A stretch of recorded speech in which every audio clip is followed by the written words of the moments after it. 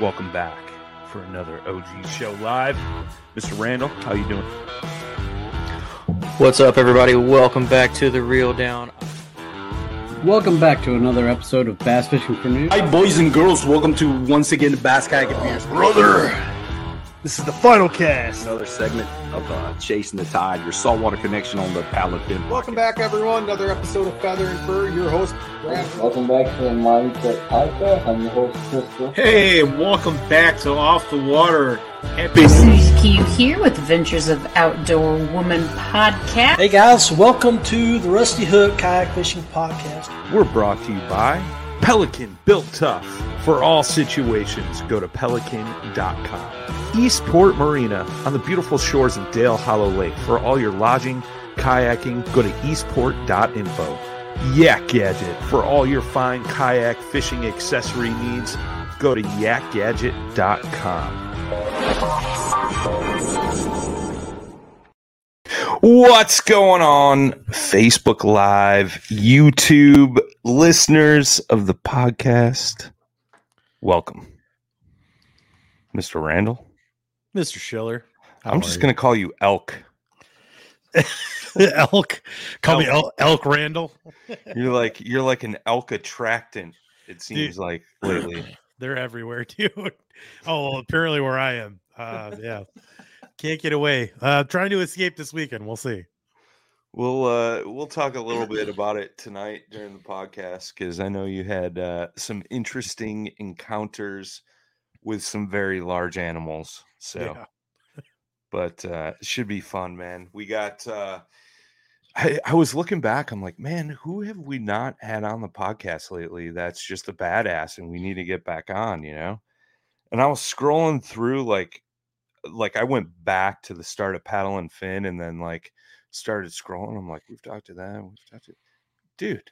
We haven't talked to Tanner in forever, and it seems like every time I open up Facebook, I see some badass photos of him, you know, out adventuring around in the wilderness of Iowa, which, you know, Iowa, we think corn, but oh, dude, yeah, it's there's so much more there to offer. Or Iowa has so much to offer that people just don't realize. Sure. And, I mean, I've been out there with Tanner before, but Tanner, in my opinion, is like a true outdoorsman. Every season, this dude is out there. He's doing it. And he does interesting stuff too. So it's not it's not like your typical, I would say, not easy, but more like to the not so tough fisherman or hunter. Sure. Guy that likes to walk off 10 feet off the road and hunt. That's not Tanner. I can tell you right now, that's not Tanner. But yeah, definitely. Let's get him on here. Yeah, let's we'll bring Tanner in here and hear about what he's been up to, what he's been doing, and just catch up, man. It'll be exciting. I know he's been catching some nice trout out there, obviously bass, and that's the thing too. He's a multi-species guy, so that's like one thing I love about him. You know, he's not nailed down to like one particular thing. So let's get the man in the house, ladies and gentlemen, Mr. Tanner Speidel. Hey, what's up, guys? Thanks. Did I say your last name right? Yeah, you're good. All right. Yeah. I never know. I'm like, is it Speidel? Speedle? I know. Yeah. Everybody gets it wrong, but I'm used to it. So it's okay. I hear you, man. You guys aren't wrong about thinking Iowa's the land of corn. It's corn central around here. And right now they're harvesting. So if you're going down the highway, there's going to be a combine or a couple of tractors hauling some corn. So leave early. Yeah, leave early. But everything has been great here. Fishing has been absolutely incredible this season, but we haven't got a lot of rain. So pretty much the lakes, the streams, the ponds, everything, the rivers are low. So fish in the rivers are kind of confined to really certain areas because not a lot of places can hold fish. But this summer, my goal has been to see as many rivers as I can. I always kind of fish in the same rivers a lot, and I just wanted to see some new stuff. So I set a goal. So every weekend since early July, I've been trying new stretches of different rivers around Iowa that I've never done before. and it's just been crazy. And, you know, most people take advantage of these places, or they don't take advantage of these places rather. So it's like I've only met people on 2 trips the entire summer, and most of them, you know, weren't even fishing. So it was like, holy smokes, do people not even research, or do they not even care about these rivers? But it's been great. No, that's definitely cool, man, that you've kind of made it a goal to hit a different body of water every weekend. Like, and that's phenomenal. And it, you know, like Jay and I have had that conversation about the public land in Wisconsin, and even a lot of it in Illinois too. Like, a lot of people don't realize that that's there, or they shy away from it because they think, well, it's public land, everybody's going to be there, so, you know, it's going to be overrun or this or that. And like, I mean, Jay, how many times have we gone hunting, you know, or even, you know, fishing in some areas and not seen a person all day? Like, that's a beautiful thing. Yeah, that's that. We'll call that pre-COVID. Yeah. You know, as soon as COVID happened, I don't know, man, it was tucked away. I mean, granted, there are some more tucked away spots, but I remember specifically kayak fishing one day, and party boater or whatever party floaters came flying. I mean, like hundreds, you know, and they're just like, oh yeah. We'll just have lunch, you know, like we'll just have lunch now. Right, like, how do you know about this river? Like, how'd they even know? Okay, I want to say something funny. There's actually a couple rivers that I do fish when there's a lot of people, because when there's a lot of people, like, not necessarily fishing, but just like floating, and when they're partying, they kind of like push the fish to certain areas of the river. So it's funny, like, they'll be like, why are you casting towards me or whatever? And it's like, I'm not casting towards you. You're pushing the smallmouth like right to where I am. And it's paid off a couple of times, but that's like, I don't advise going and fishing where a bunch of people are. It sucks. Yeah. But it's just funny that they kind of do push the fish. I mean, if it was a trout, it'd be out of there and you'd never see that fish again. But smallmouth, they're not as shy. Sure. But sure. One thing I want to touch on is, like, in all my posts, you guys probably see me like hashtag driftless area. Yep. Well, the northeast portion of Iowa is considered the driftless region, and there's also a portion of Wisconsin and Illinois and Minnesota that are in the driftless region too. But glaciers never traveled over that area, so it's still the rugged topography that it's been for, you know, close to 1 million years. And, you know, most of Iowa is totally flattened by glaciers, so they don't have the beautiful features that northeastern Iowa has. And most of the rivers in northeastern Iowa are spring fed, so we can actually have trout in a lot of these northernmost rivers. And it's really a treat. And for years, I was just staying on trout streams and stuff because, you know, that's where, you know, the trout are. But I've been investigating all these rivers in the region too, and finding out that they are stuffed full of trout, just like the streams. And one thing is for sure, that I'm not going to stream fish anymore. If I can go kayak for trout, that's what I'm going to do. Heck yeah. And I fished in Wyoming before to catch trout, and that was just breathtaking. But being able to do it in Iowa is kind of like something I never really thought I'd be doing, and just totally crushed it. Yeah, it's super. That whole driftless area is just super unique and beautiful. You know, like, you know, you touched on it, right? Like the glaciers never flattened it out like the rest of the Midwest. And when I got into fly fishing, I started fly fishing the driftless, you know, up in that southwest Wisconsin area. And I think they still do it. I haven't gone up in a few years, but they used to close their season in the winter, but Iowa kept it open. So like, we were like, oh, well, you know, it's going to be 50 degrees this weekend in the middle of February. Let's go to Iowa. And I was completely floored, right? Like, usually when I drive through Iowa, I'm on, what is it, 80 or 88? It's 80. Yeah. It's 80, yeah. Go through 80 and like you cross the Mississippi and then it goes straight to cornfields, man, all the way through Nebraska on the way to Colorado, you know. But you get up in that northern part of Iowa and it is so beautiful. Like bluffs, rolling hills. That like you said, the terrain is super unique. Yeah, the technical term for that area is a Paleozoic plateau. and it's just really unique. I mean, there's people just in my area of Iowa that aren't really like even aware of what that is up there, and it just baffles me because we've got such a little piece of paradise up there. For sure. I mean, if you guys are listening or watching and you're from like the South or, you know, out West or maybe the Northeast, like, I mean, picture like upstate New York, right? But like, I don't know. I mean, I'm just a fan of our area. I think it's more beautiful here, but you know, whatever. But but it's kind of similar to that, like, you know, Vermont, New Hampshire, like upstate New York, like that upper Northeast area, like, is what it really reminds me of.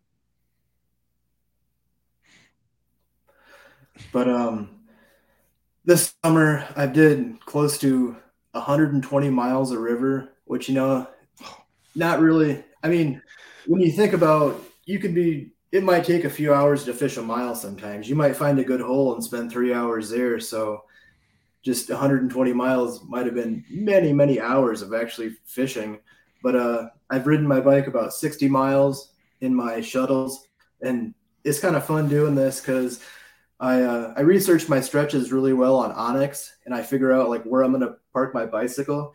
Sure. And one thing I never do is I never look at the elevation of my rides on the shuttle because I don't want to I'm not going to do that stretch because there's a bunch of big hills, and this is a really hilly area too. I just kind of surprise myself when I go there because I don't want to not do a stretch just because I'm going to have to work on the way back. But it's kind of cool. You get 2 different trips. You get your kayak fishing trip and you get your bicycle ride pretty much on gravel roads or whatever. So it's really neat. I've seen a lot of stuff just on my bike ride back. But another thing that's funny is people see me out in the middle of nowhere in my bicycle. And I'm not really one to ride a bicycle on a road. I like trails and stuff. And they're just like, what the heck's this kid doing out here? They have no idea that I'm probably kayak fishing and shuttling back through their area because nobody does it. And I think people are going to start to catch on in a few of the stretches just because how simple it is to shuttle with a bicycle and, you know, lock your stuff up or carry whatever important stuff with you back to your truck. But it's just a lot of fun. That's super cool. Well, you do some cool stuff too, because you got that little enduro dirt bike too, right? Like where you're doing a lot of backwoodsy, backcountry type stuff too, right? Well, I've got a Kawasaki KLR 650 and a Versys 650, but the KLR had really big plans this summer. I was going to ride the Trans-Wisconsin Adventure Trail, but I got too hooked into kayaking these rivers, so I never got to it. But I have ridden a lot on my enduro bike. It's a lot of fun, but I need to take it somewhere other than, you know, a 500-mile radius around here because there's just cooler stuff a little farther out. Sure. No, that's cool. I've never heard of that trail before. What's that all about? It's a pretty cool trail. It starts in Illinois actually, and it ends up at Lake Superior. A lot of people do it. It's kind of got a bad acronym if you think about what Trans-Wisconsin Adventure Trail comes to, but otherwise it's a really, really fun time. I've done a lot of research, just haven't pulled the trigger and taken a few days. My plan would always be to burn it up, check out Lake Superior, probably go to Duluth and maybe a little bit further, and then just burn it back down on hard tops because eating better is easy with Factor's delicious, ready-to-eat meals. Every fresh, never-frozen meal is chef-crafted, dietitian-approved, and ready to go in just 2 minutes, including Calorie Smart, Protein Plus, which is the one I like, and Keto. Get started today and get after your goals. Discover a wide variety of easy options for the entire day, like breakfast, midday bites, and more. No prep, no mess meals. Factor meals are ready to heat and eat, so there's no prepping, cooking, or cleanup needed. Sign up and save. We've done the math. Factor is less expensive than takeout, and every meal is dietitian approved to be nutritious and delicious. Head to factormeals.com/waypointpod50 and use the code waypointpod50 to get 50% off. That's waypointpod50 at factormeals.com/waypointpod50 to get 50% off. After years of fine print contracts and getting ripped off by overpriced wireless providers, If we've learned anything, it's that there's always a catch. So when I heard that Mint Mobile wireless plans are $15 a month when you purchase a 3-month plan, I thought, what's the catch? But after talking to them, it all made sense. There isn't one. Mint Mobile's secret sauce is that they sell wireless service online. They cut out the cost of retail stores and pass those sweet savings directly to you. To get this new customer offer and your new 3-month unlimited wireless plan for just $15 a month, go to mintmobile.com/waypoint. That's mintmobile.com/waypoint. Cut your wireless bill to $15 a month at mintmobile.com/waypoint. Additional taxes, fees, and restrictions apply. See Mint Mobile for details. I'm gonna be a little tired after that ride. Oh, it's like a three-day comfortable ride up there at least, so I could probably come back in a day. You ever been up to Duluth? Yeah, I have. I love it up there. It's just beautiful. Have you been beyond there, like, and gone more north? Yeah, I've been up to the Gunflint Trail, and my dad's taken me there on vacation a few times, but every time we go, it's like late in the fall, and the fish are out deep, and I never had any luck fishing. I always need to go back to the Northwoods for redemption up there. But yeah, that's a nice stretch. I mean, I guess I've never driven in California, but I would compare it to how the views probably look in California when you're driving along the lake, which would be the ocean in California. Right. But I mean, like, you know how it winds in and out, and it's got like the cliffs, and it's cool pretty too. It's still pretty mountainous up there, which is kind of neat. Like a lot of rugged rocks. Yeah, there's in the UP, there's the Porcupine Mountains. Those are pretty cool, but they're just kind of like not mountains like a person from out west would think of, but mountains for us flatlanders. Yeah. Anything that's like bigger than like a foot off the ground, that's a mountain. Oh my god! That's what we call mountains. You know, people. If you gain 100 feet in elevation, you just went up the mountain. I love when they call them like bluffs. They're like, no, it's a mountain. Yeah, and we've got a lot of cool bluffs in the Driftless region. Like I've had to hike up to some, like quite a few without trails, and it's always a good time. And believe it or not, but we actually have timber rattlers in the northeastern part of Iowa. They're really rare, but we do have a small population of them. Yeah, I know you. I think we talked about that on the last show. How much you run into snakes because you kind of work in wells and stuff, right? Yeah. It was kind of funny. This last fall, the property owner was taking down their well pit. They were going to move the system inside, and there was like 100 fox snakes that had a nest in this well pit. Well, I saved like every one that I could, and I took them to another place that they could winter at. And everybody there was definitely afraid of them. And it was cold outside, so these things were really inactive. And I was literally grabbing handfuls of snakes, putting them in a bucket, and taking them. My dad and I took them somewhere else. But let me those just tell people you, were just gonna use the excavator and dig them up, and I wasn't about that. Yeah, is this the one? Brian would love to help you next time. No, I'll pass. Those things wouldn't even try to bite you. They were really inactive and just trying to stay warm. But I like snakes. I think they're cool.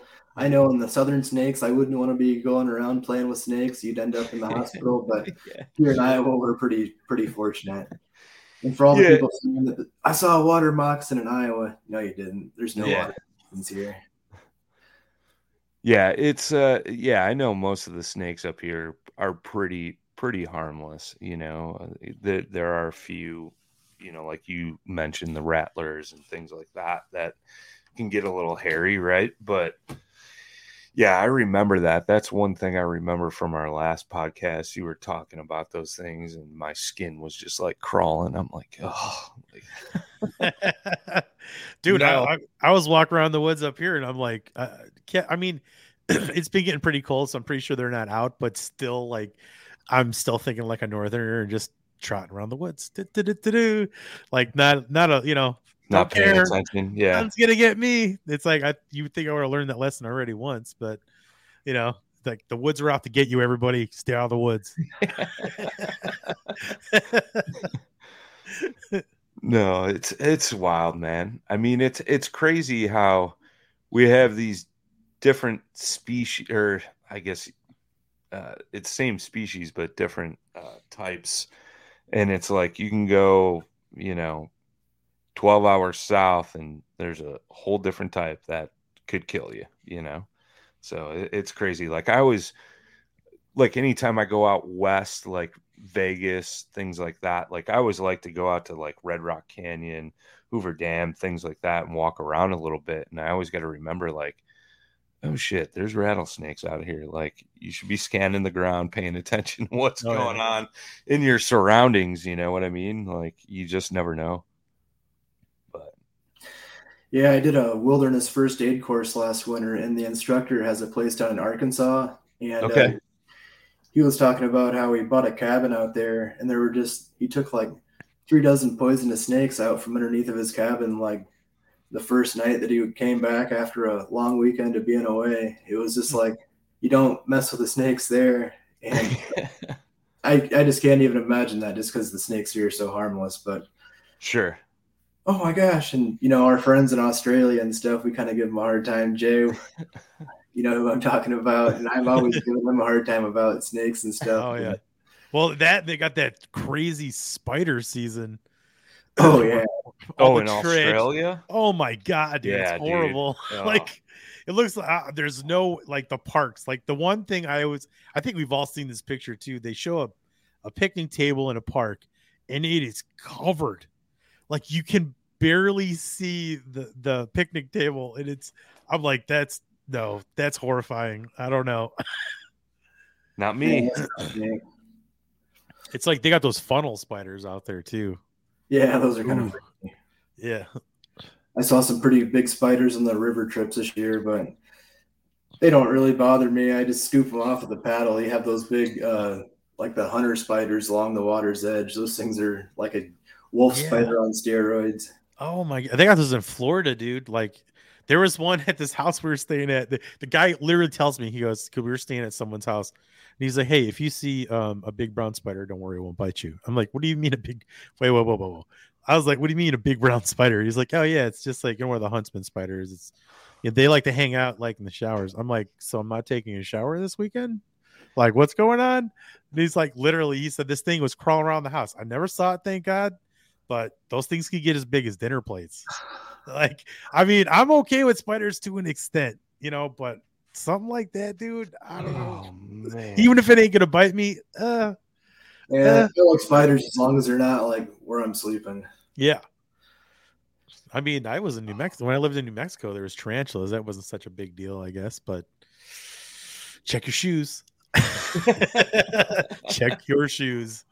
Yeah, but I want to tell you about some of the rivers that I've been on this season, though. I've been doing this little river called the Volga River, and it's a beautiful little river. I've done like probably close to 20 miles of that so far, and it is really, really hard to float because it averages like a foot deep, and that's like giving it a little bit. And but you'll be on that river, and there's just it's pretty much rock bottom the entire time, like flat rock shelf bottom, and all the rocks there are really, really jagged and stuff. Like it's just a really rugged little area. Like dragging your poor kayak's going to take a little abuse there, but it'll just be flat nothing, and you'll catch a lot of little itty bitty smallmouth and some rock bass and stuff. But then you'll get into a big hole. Then you'll see a smallmouth bass that are like 18 and bigger. Like you can just see them and know compared to what you've been catching. Mm-hmm. And they're so finicky like a trout. And if you float in on them in your kayak and you see those smallmouth, you know, they see you and it's game over. I hardly caught any of those big smallmouth, but like I know in those rivers, like if I floating downstream, if I see a good hole up ahead, I'll just anchor and just bomb casts out there and hope that a small one doesn't get my bait first and teach the big one a lesson. But it's been wild. Like most people go to that river and be like, oh, dinker. Like this is just a river full of small fish. But if they floated it and saw those holes, they'd be like, oh my gosh, that smallmouth was the biggest one I've ever seen. And it blew my mind the first time. Like I wasn't expecting to see bass of that size, but the more you know, and you go and see the offbeat places. Well, and that requires your travel, like to explore, because like you said, you know, I think some of the more accessible spots are going to be like super shallow, like off roads and whatnot. And And I mean, you got to go to the holes. That's where, that's where all the bigger stuff's going to be. So unless you're willing to, trek into there and get a little venture, like the Muskegon River is a lot like that, where it's got, it'll be shallow. And then there's this crazy deep hole, that's, at least like 12 feet deep. I mean, and we've seen it on the Collins together, kind of the same deal, where it's, all those bigger fish are just, in those areas. And if you're not willing to trek out there, you won't see them. No. And, all these rivers that I've been fishing, they're pretty much crystal clear too. So, and that's a real treat for Iowa because the vast majority of the rivers, they're pretty turbid, but it's cool. I don't know where I do all my research on onyx and stuff. So I'm just looking at the segments on aerials and, you get a pretty good idea on everything. You can put the topo on there and you can tell like that's a good little valley through there. And, you're probably going to see some bluffs and cool features. But I got to this one park and I saw the park ranger. And if I ever see a ranger at any of the parks, like I go and stop and talk to them and just tell them like, hey, if you see me in the area, I'm just kayak fishing these rivers or whatever, like introduce myself. And, just so if they see your truck down at the river, nobody's around overnight or, sure, they just have a general idea what you're doing. But I asked him about this stretch. I was like, how many people kayak or canoe this? Like, this must be super popular because this is beautiful. And he's like, well, you're probably the first person that's going to, the first person I've seen doing it, this year. And I'm just like, really? Because that was the most beautiful my whole season. That was the most beautiful little stretch that I did. And it might not have been, I caught probably close to 100 rock bass, not really much size, but it was still like the best, most beautiful little stretch of river I did all year. And, him saying that nobody's been there, it was just That's like crazy. And it's just absolutely wild. But like I said, most people be like, yeah, don't go there. You'll just catch small fish. And, most of the time, people don't know what they're talking about. Well, just think too, you may have caught, which you probably did, fish that have never been caught. Yeah. You know what I mean? That could be true to an extent.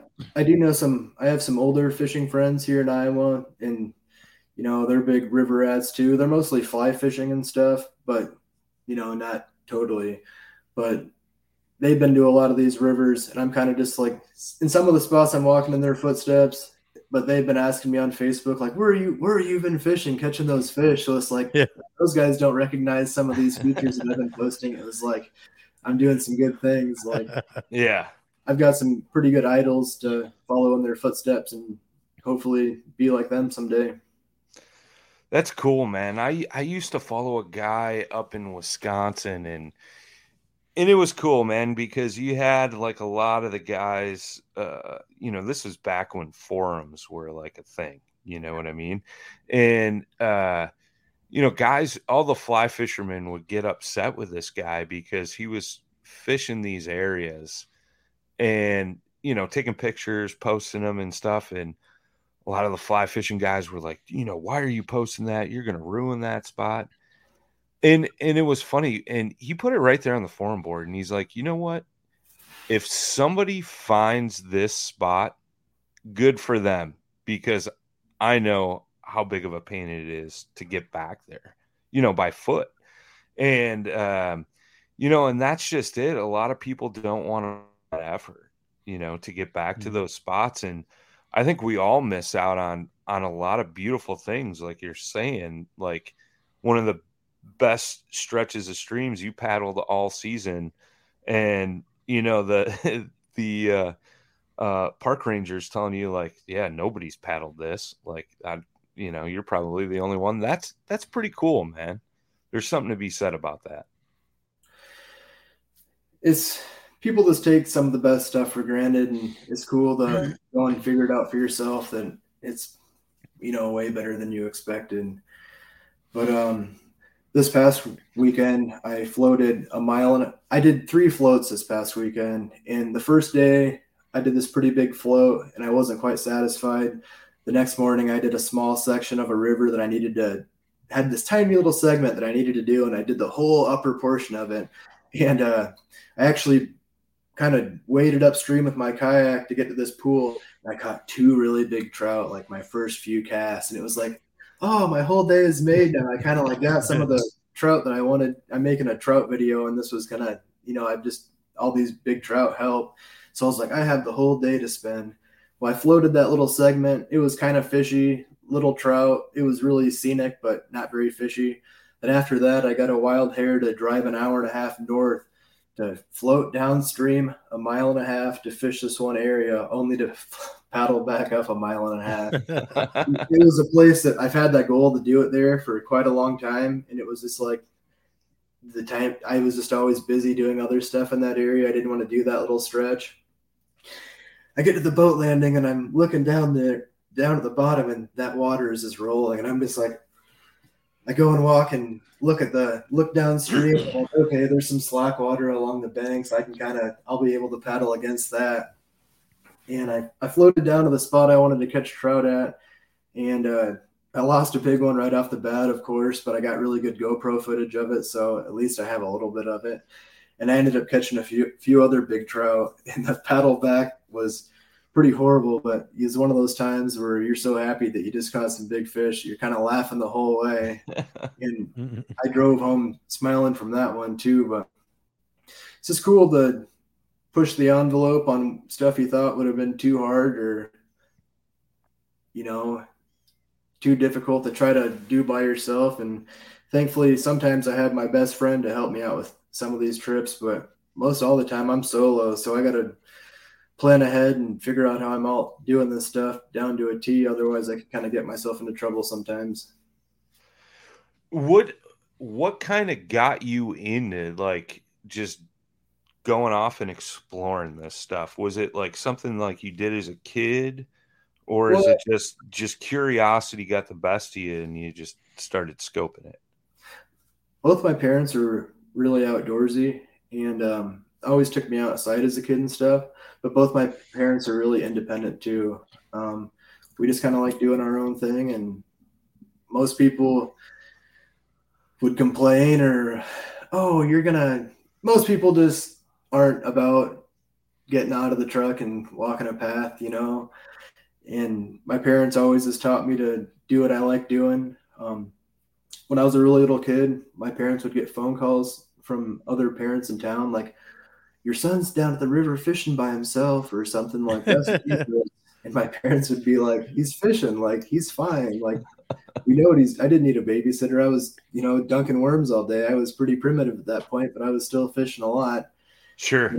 It's just never changed. And both my parents have done a lot of crazy trips and stuff. And it's just like, I always try to like be like one up in them. I mean, they've traveled a lot around the country, a lot more than I have. I'm kind of like stuck around the Midwest pretty much. Sure. But I try to like explore everything around here. So it's kind of cooler to know your homeroom like the back of your hands. But I've been trying to like see all these other rivers that I haven't been to before. So it's like my range and knowledge of all these rivers around eastern Iowa is just getting better and better.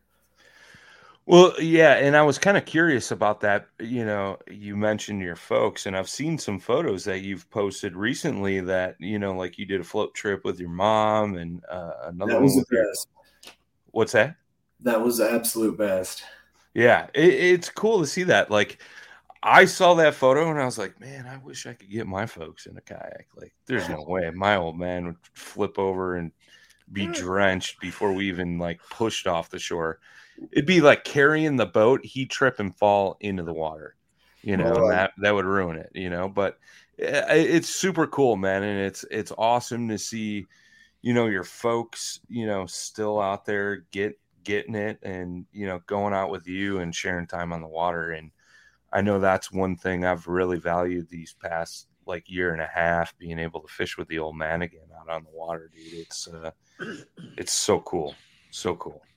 Yep, I've got some awesome parents. They used to do a lot of canoeing and stuff. My dad always dunked the canoe. It's kind of weird for them to get on fishing kayaks and be like, weird, you don't dunk these things like you would. But it's great. I love taking my dad fishing. My dad is my biggest sponsor. Not gonna lie, my dad has always helped me with anything I've ever been into, and just thankfully I have parents that are really supportive of all the stuff that I do. It's great. I really love them. That's awesome, man. That's super cool. Super cool, man. I definitely feel you on that. So like you're doing a lot of this stuff by yourself. Like I mean, let's get some valuable life lessons out of this, right? Like what are some things you've learned where you've like maybe got into some hairy spots, where it's like, oh no, I might be in a little bit of trouble? Or what are you doing to prevent yourself from getting to that point? Oh gosh, it's hard to say. I'm the type of person that always learns the lesson the hard way. Sure. So I get in a hairy situation once, and it's kind of like I always prepare for that afterwards. But biggest thing is keeping everything tight in your kayak. I mean, if you do dump, you don't lose everything. In my truck, as soon as it starts cooling off, I'm always taking, the dry clothes and towels and stuff. You don't want to wear a cotton on the water ever. This is to no. You're going to be cold and damp the whole rest of the time.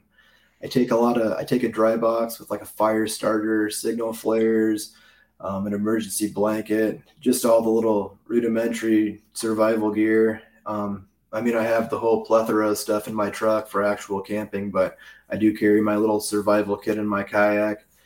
If I'm ever with a friend, we always have walkie-talkies. That's a really big thing. A lot of the times we get separated, and if I come across a deadfall or something, I'm going to radio my buddy and be like, hey, warn them, because there's sometimes people get into hairy situations.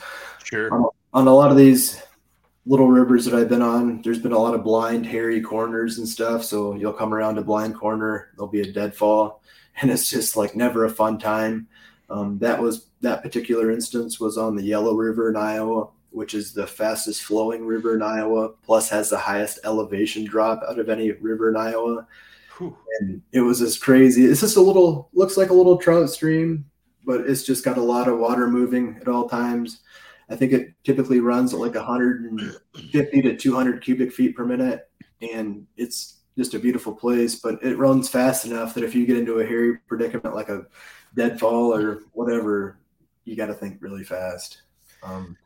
Yeah, guys that fish like normal, like wide rivers, and they may not think 100 or 200 CFS is, a lot, but when you're on a small stream like that water's moving, man. You got to keep that in mind, or account for that, like the width and the depth of that stream. So I like I told you earlier, man, like I've fly fished a couple of those streams, and they're not super deep, and they're not super wide. Like there's some where you could like virtually jump across, Yeah, for sure.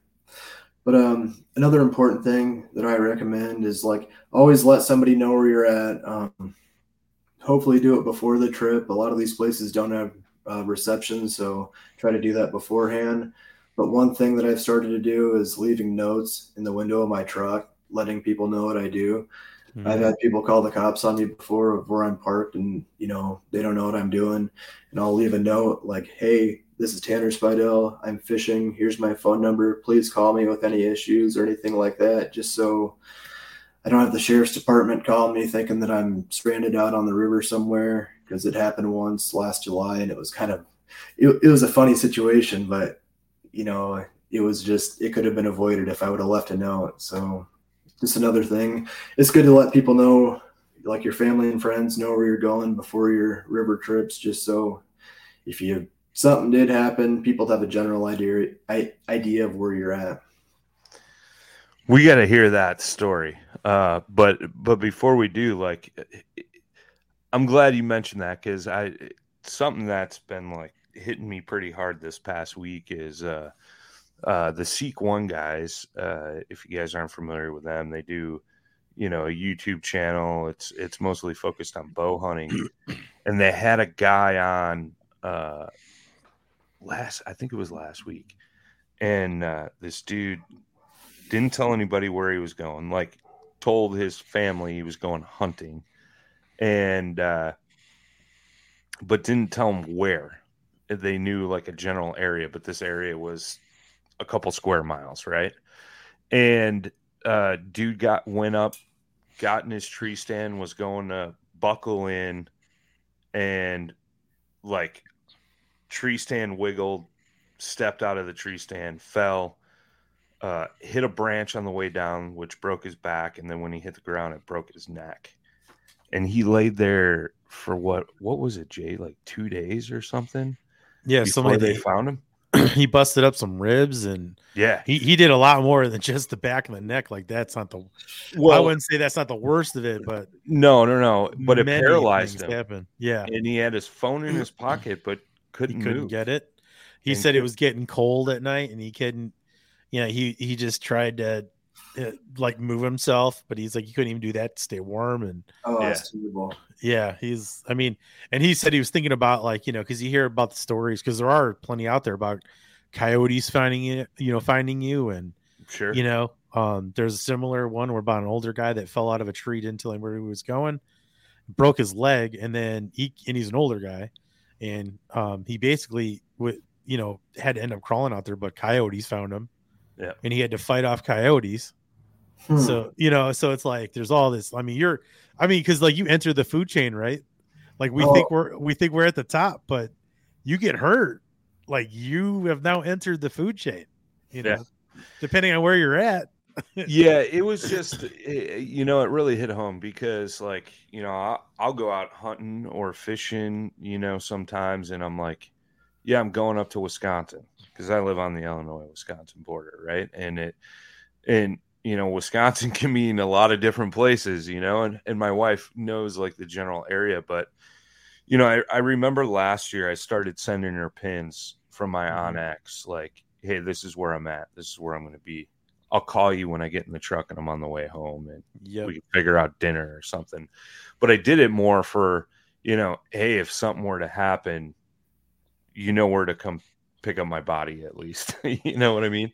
But I mean, it's one of those things you don't really think about sometimes, like it used to be the same when I fished tournaments. I would shoot a pin to my wife or my old man and just be like, hey, this is where I'm going to launch today.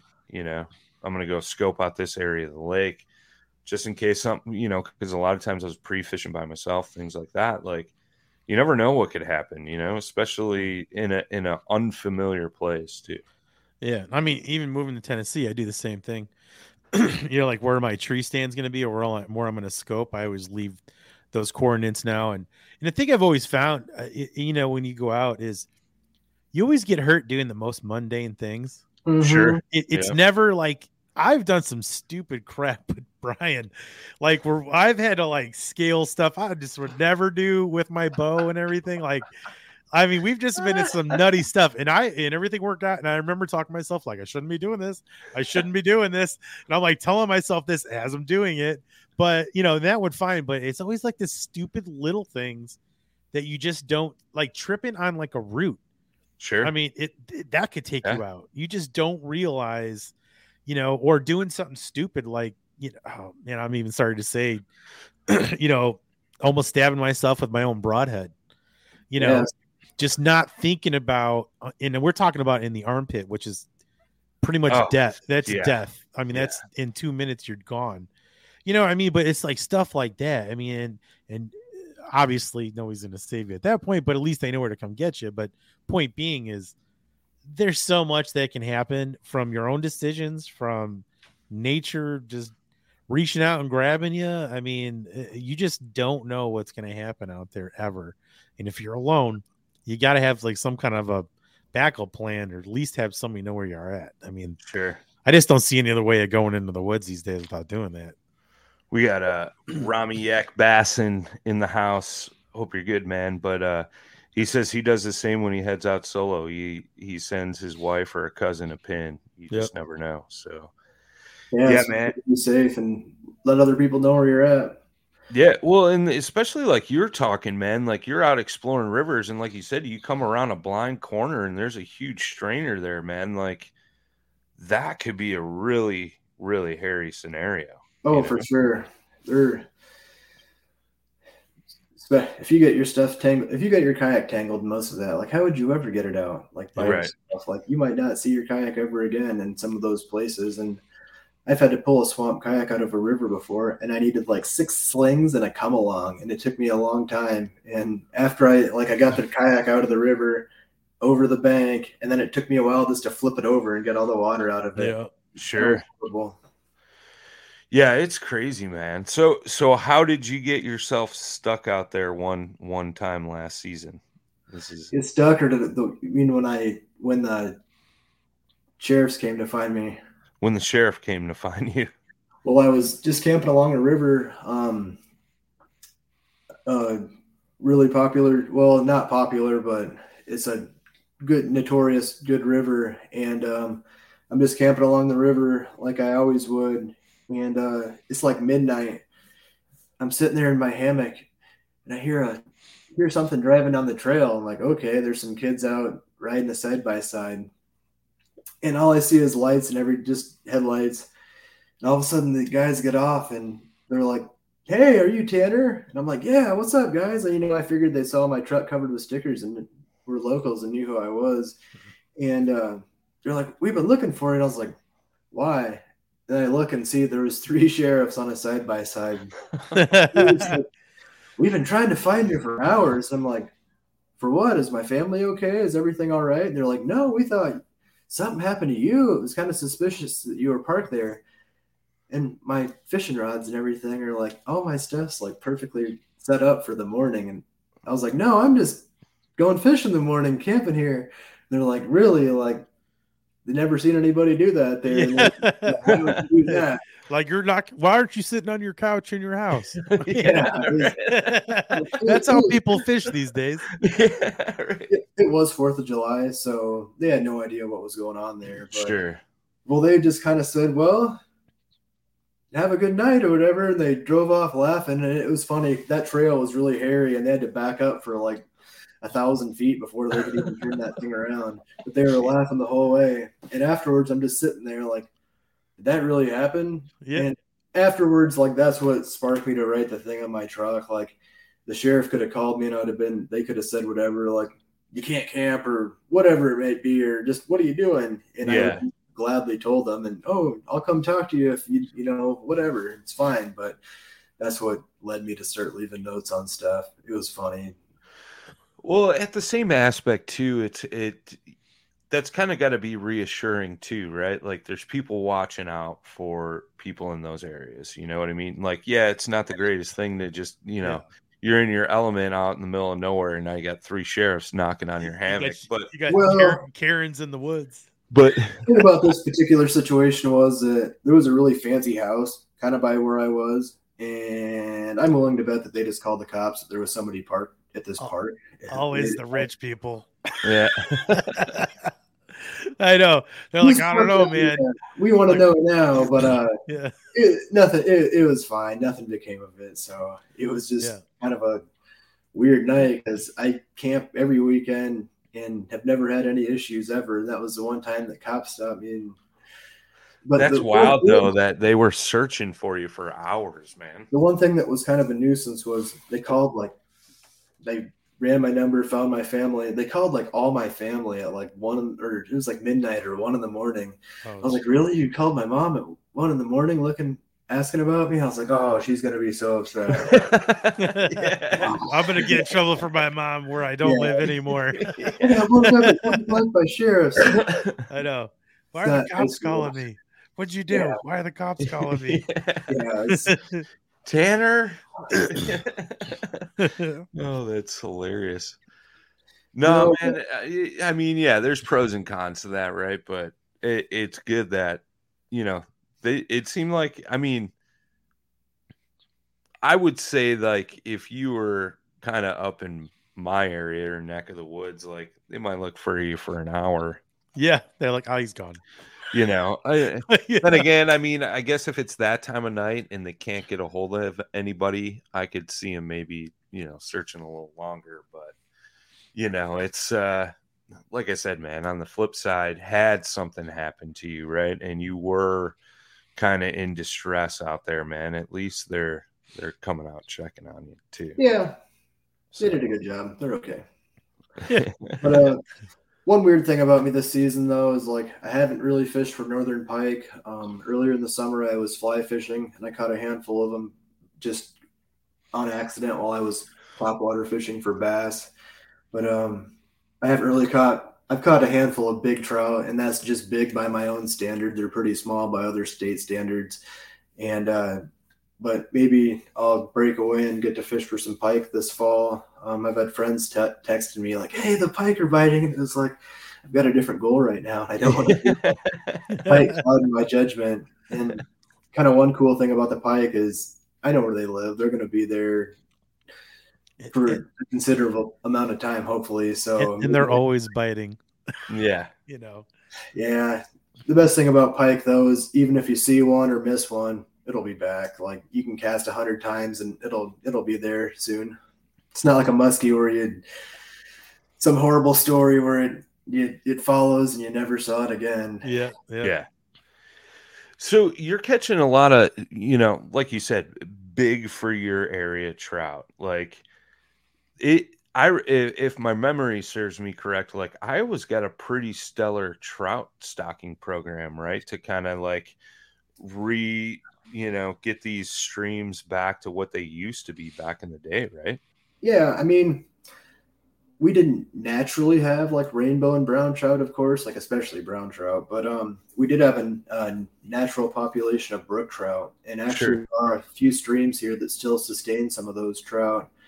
And they really don't know how they ever got to Iowa. Settlers always like to move fish, but these were dated back a very long time, so they kind of proved that it couldn't have been settlers bringing them here. And at this point, we only stock like catchable size rainbow trout. We actually have the brood stock too, that they release a few of those for people to catch. But about 10 years ago, they stopped stocking brown trout because of a lot of our cold water rivers took to them really well. And, brown trout can survive in some warmer waters, right? Yeah, a lot of water that brook trout definitely couldn't find acceptable, and rainbow would have a hard time. The other weekend, I fished a stretch of river, and all the rainbows were kind of stunted. So I don't know. My guess was it was a little too. I mean, if they would have got too warm, they would have been dead. But I don't know. It was just like maybe that was like a hard to sustain stretch for those rainbow, because everyone that I caught, and they were different ages, they were all just really like skinny and slender. But maybe there's another reason for that. But it was a weird little stretch of stunted rainbows. Huh. But our stocking programs are pretty cool. They release all the dates when they stock and where they're going to stock at. People follow them and they, fish those streams that day. There is a lot of unannounced stocking as well, so people aren't always chasing the stock truck. But we're really, really fortunate to have these stocking programs. Yeah, I mean the couple of trips that I went over there to fly fish the Driftless, like.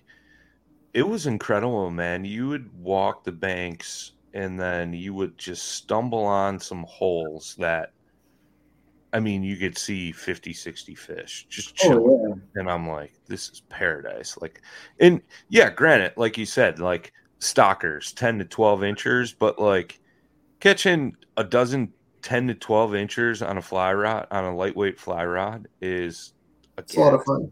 It's a gas, like you can't beat that. But that's interesting. They stopped stocking the browns. That's cool that they took so well to that area that like they don't even have to stock them anymore. That's awesome. It really is, and that's cool. When I'm catching some of these, my biggest brown trout this season was only 22 inches, but it's cool to think that a lot of those are like natural in their surroundings now. It's not one that just got dumped out of the stock truck. And sure, it's cool. That's kind of why I'm just targeting specifically brown trout. And in one of the rivers I've been fishing, there have been brown trout caught up to 28 inches, and I can't even, that 28-inch brown trout would dwarf any bass that you could catch around the area. And it's kind of just like, it blows our mind that there's trout so much bigger than our other game fish here. But, I'm hoping to catch something 2 foot or better. That's kind of what my goal is. And I've had some hooked and they got off, and that's kind of what keeps me going. But I know if I keep grinding, I'll eventually get one. hopefully. It's cool. That guy I was talking about earlier back in the forum days, man, like he knew where some big trout lived in Wisconsin, and he's got multiple 28 plus inch trout that he's caught up there, both on conventional and fly rod. But yeah, man, it's unique. Like I remember, and this guy's written some books too. His name's Len Harris, and it was unique to hear his perspective on those big trout. He's like, once you spot one, you know where that fish lives. Like they're not like deer, like during the rut, like traveling 10, 20 miles away, you know, like usually those fish are sticking to that like small area. That's their home. They know there's food there, things like that, unless like something dramatic happens to that water level, so to speak. Mm-hmm. But I mean, you wouldn't think of it like we talked about earlier too, man. Like some of these streams, dude, you could like virtually jump across and there's giants living in there. And you would never expect it. Never expect it. I'm always surprised by some of the big fish in these small streams. And I always had a lot of like stream improvement where they put undercut banks and stuff like that, and big fish can hide underneath those. That's awesome. I want to go back to how you talked about the fly fisherman getting kind of upset about him burning spots by posting stuff on the internet. And I have to kind of, Facebook and people just sharing places has put a lot of pressure on a lot of places. I mean, it's really, really cool that people are getting outdoors and exploring for themselves and stuff and finding these. But goodness, Facebook is a kind of a double-edged sword. It could also lead the wrong people to some of these places where they're going to leave it in a state less than what they found it as. Yeah. Sure. Some of our trout streams have a lot of trash issues and just people being really disrespectful of the areas. So in all my posts, I leave where I am to speculation. For those who know where I'm at, they know, and you know, they might message me or whatever. And there are people that message me like, hey, where are you? And I'll tell them, like, people that I trust and stuff that are going to, you know, respect these places. But I try not to blow up spots. And another cool thing is the people that I'm friends with around some of these areas that I fish, I think that they kind of like that I'm not ripping their places up too. I mean, I am fishing them, but I'm not saying everybody come to spot X and fish, because there's a lot of good fishing. It's just like people need to get out and search for these places themselves. It's better if you figure out something for yourself rather than somebody's telling you it's a hot spot, because, I mean, it just depends on what a guy wants to do, but it's kind of cool to go and figure it out for yourself. Yeah, I just pull up his Facebook page. I'm going to see if I can find one of these giant trout to show you. You know, down here, Tanner, there's like 30-inch rainbows and browns. Oh, yeah, I believe that. Yeah, and of course, there's striper in there too, so there's some big old striper. Oh, it was crazy. I remember the last time I was in Tennessee, I need to go back so bad, but how one river would have trout, you cross a hill, and like that river has muskie and everything else with the potential to have trout. And it was just like, just baffles me. Here's a couple hammer handles. This is one. This guy takes a lot of guys out too up there. That was a good one. Couple of real tiger That's a trout. tiger trout right there. Yeah. That's a cool one. That's a big tiger trout too. That's the one JD's trying to find over in South Carolina. But yeah, it's neat. I mean, just some tanks, you know. This guy did a little bit of guiding up there and stuff like that. But I mean, he's got a record for like just finding some big, just dainty trout, man. There's some beautiful places, and just trout in general are pretty, but just the paint jobs on brown trout, oh, they're so cool how unique they all are. Well, and I think there's some like it's almost like fingerprints, right? Like where the patterns on trout are, you'll never find one that's exactly the same as another one. Totally unique to one another. Yeah, it's cool. Some of these places, you know, I could take I take a lot of pictures of stuff, but if you go to the same stream next year and catch a big fish, you know, there's a chance it's the same fish. And if you look at those markings, they can match up. Like there's people always catching muskies, and they can identify that it was recently caught because of, birthmarks or scar or just their paint job or in general. Yeah, it's so cool, man. Like I used to take a lot of like real close-ups of like just the pattern of a brown or a brookie even. And just like I used to have a couple of them printed in my old house, and it was just cool, man. Like the patterns on some of those fish are so vibrant and so many different colors, kind of like even like a pumpkin seed bluegill. Oh yeah, those ones. Such a beautiful color. I mean, those are always so. I mean, even when they're small, they look so cool with the blues and the purples, the orange, yellows, and red. I mean, it's such a neat fish to look at. I'm a big panfish guy too. Those are just totally breathtaking. We have a lot of beautiful panfish in Iowa, but the ones down south, and they're just absolutely gorgeous. But I'd like to thank you guys a lot for having me this evening. I'll always be happy to help you guys with anything, and you guys are always welcome in my area. And I'd like to hang out with you guys soon. Hey man, we're the closest now. Jay moved farther away from both of us. Yeah, it's true. So anytime you want to hang out, dude, I'm down just so we could take a selfie together and I can send it to Jay and be like, yo, bro, you left. Look who I'm hanging out with, Yeah, but you're gonna be near snakes. Spiders. That's fine. I got Tanner there. Tanner will be like my knight in shining armor. He's fearless. I'm good with that, dude. Now, I'll say, man, Tanner knows the area pretty well out there. It's cool. Like, I mean, you were a good steward when I was out there. I mean, all the stuff we did. There's just, there's a lot people just don't realize like what's out in Iowa, and especially when you're, homegrown or corn fed, so to speak, from the area. I mean, it's like, some of the places we went were just like so amazing. It's just so cool, just to experience that and everything. And me and you have been friends for a long time now, but I mean, yeah. How many bass did we catch that first weekend that we hung out? Yeah, it was at Belvedere Lake, right? Isn't that what it was? Dude, that was like, I was getting tired. I was like, all right, I've got enough fish. I mean, it's funny to say that, but we truly were just smoking them that day. And there was like nobody on the water. I mean, and that's Brian. If you really want to go to a cool lake, go to Belvedere. Yeah, we've talked about that because it's got the trees and stuff coming out of the water and things like that. You can camp right off the launch too. That's awesome.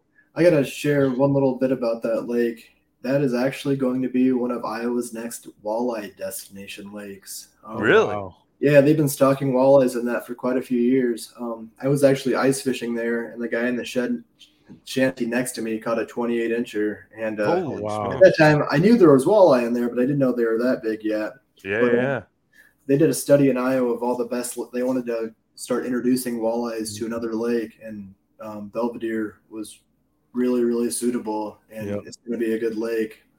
Is it really deep there?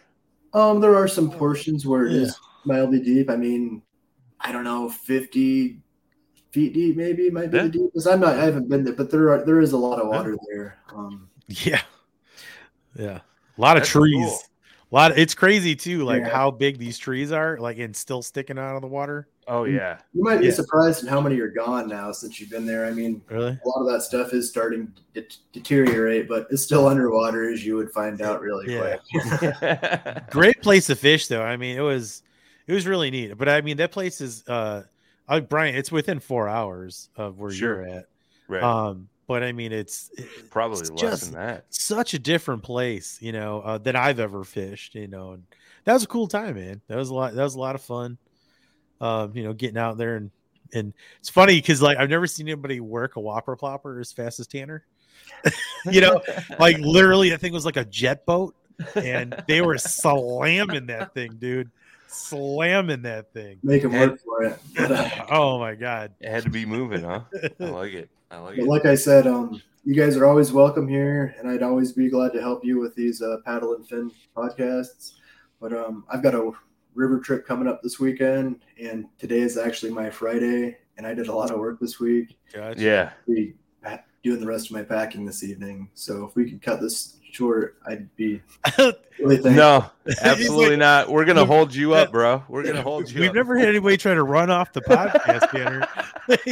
He's like, I like you guys, but I gotta go. In the past 2 days at work, I probably lifted 5 tons of material by myself. Oh, Jesus, so man. I'm just like, Yeah, we totally get it, man. No, Yeah. we appreciate you taking the time out to hop on with us tonight, man.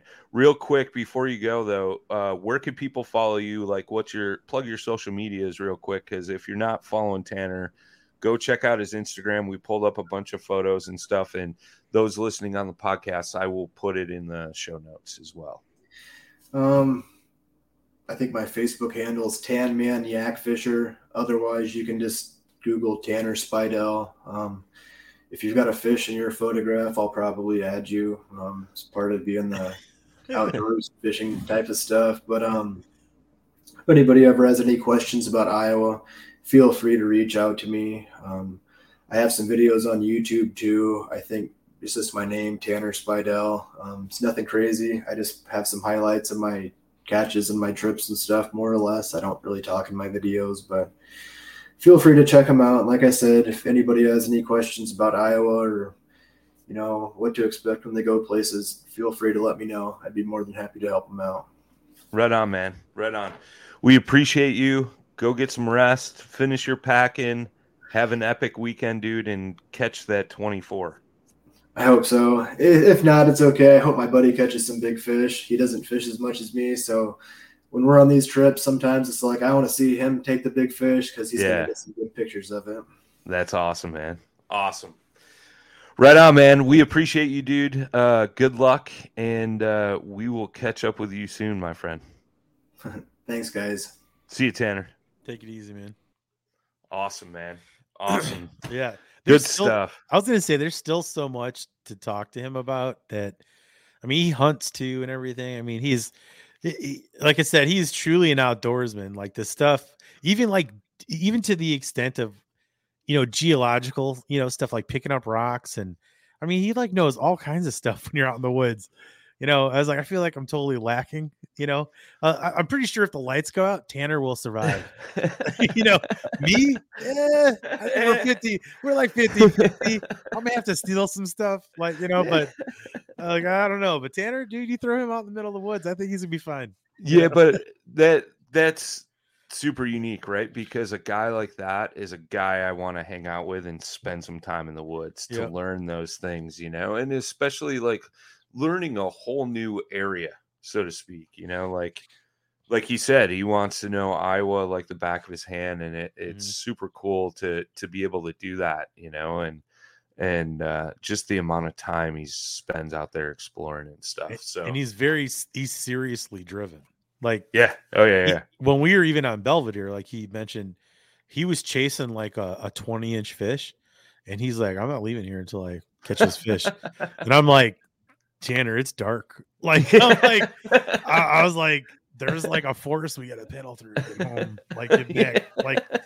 I was like, and I'm dumb and don't have a headlamp, so I'm like, yeah. I mean, he's driven, man. I mean, he'll just keep going and going and going. And I think that's one of the biggest attributes to him is he'll set his mind to something and then he just goes. Yeah. He doesn't stop. So and that's cool. That's why you always see results from him too. Yeah. Well, in his photography's on point, and it's one of those things like we talked to JD last week with his company Immersive, right? Like he's like, I want you to feel like you're immersed in the photo and what I'm doing. And I get that feeling every time I look at Tanner's stuff, Yeah, he gets a lot of cool shots. A lot. Really, really good stuff. Yep. And it's just like you see his name pop up in your feed and you're like, all right, where's Tanner today? And it's cool to see that. I love following guys like that because I don't get out to adventure some of those things as much as I'd like to. So being able to see it from somebody else's point of view as well is super unique and cool. So, but Mr. Randall, another one in the books. Final thoughts. No, it's cool talking to Tanner. I haven't talked to him in a while. It's always good to hear his little adventures and everything, because he's always doing something different. So it's cool, And I'd like to see him again, but man, it's gonna be a minute before I get anywhere. I know that. That's what happens when you move far, far away. Yeah, but now I'm in a vacation destination, so now I can be like, because remember we've had this talk. You could never get anybody to come to Illinois. Nobody wanted to come to Illinois. But now I'm in Tennessee. I usually don't have that problem because I'm on the Illinois-Wisconsin border. That's true. Like I just go, hey, bro, we drive 10 minutes. We take a left out of my neighborhood and drive about 10 minutes. We're over the Wisconsin border. We're good. Yeah, we're good. I know. I was in stupid Chicago suburbia. So yeah, nobody wants to go to Chicago. Yeah, I mean, nobody does. Not even people in Chicago want to be in Chicago. Murder capital of the world, basically. So no, but it's it. Like I said, man, I was actually he knows, but I'd invite him out here too. I'm sure he'd come out here, and I mean, again, we got Watts Bar right down the. I mean, I would say right down the street, but it's like 30 minutes from here. Sure. And it's like there's a lot of you got so much stuff around. There's tons of what is it? A lot of destinations where some of the biggest fishing tournaments like hit within an hour, like an hour's drive from me, for the most part. So, but anyway, right on. Man. So we got to go into hunting mode, I think. Rami said, awesome podcast, guys. Can't wait for the next one. Appreciate it, Rami. Brother. Yes, appreciate it, man. Good stuff, man. We will see you guys next week. We're here every Thursday live on Facebook and YouTube, 7 Central, 8 Eastern, 5 o'clock out on the West Coast. And if not, you can always pick it up on the old podcast platforms Thursday evening, Friday morning, whatever works for you. So hope you guys enjoyed that one. Always great hearing from Tanner. And we'll see you boys and girls on the next one. As always, tight lines. Smooth paddling. Peace. Thanks for tuning in to another killer episode here on Paddle and Fin. Be sure to drop a 5-star rating, a thumbs up, or smash that subscribe button on any platform you're listening in on. Be sure to check us out on Waypoint TV, waypointtv.com. Make sure you sign up for the Fantasy Kayak Fishing League at paddleandfin.com/fantasy. You could support this show through Patreon, patreon.com/paddleandfin. Don't forget to check out the website, paddleandfin.com. Catch us on YouTube. If you got a question, comment, or want to see a future guest on the show, be sure to email us at paddleandfin@gmail.com. Shout out to our show supporters, Yak Gadget. You can check out all the fine kayak accessories at yakgadget.com. Pelican Professional. For all your cases, coolers, and lighting needs, go to pelican.com. Rocktown Adventures, your Midwest premier paddle sports destination. Go to rocktownadventures.com. Eastport Marina, the beautiful destination on Dale Hollow Lake. If you're looking for lodging, kayaks, kayak accessories, or anything fishing related on the beautiful Dale Hollow Lake, go to eastport.info. And Jigmasters Jigs. When in doubt, get the jig out. Go to jigmasters.com and fill your tackle boxes today.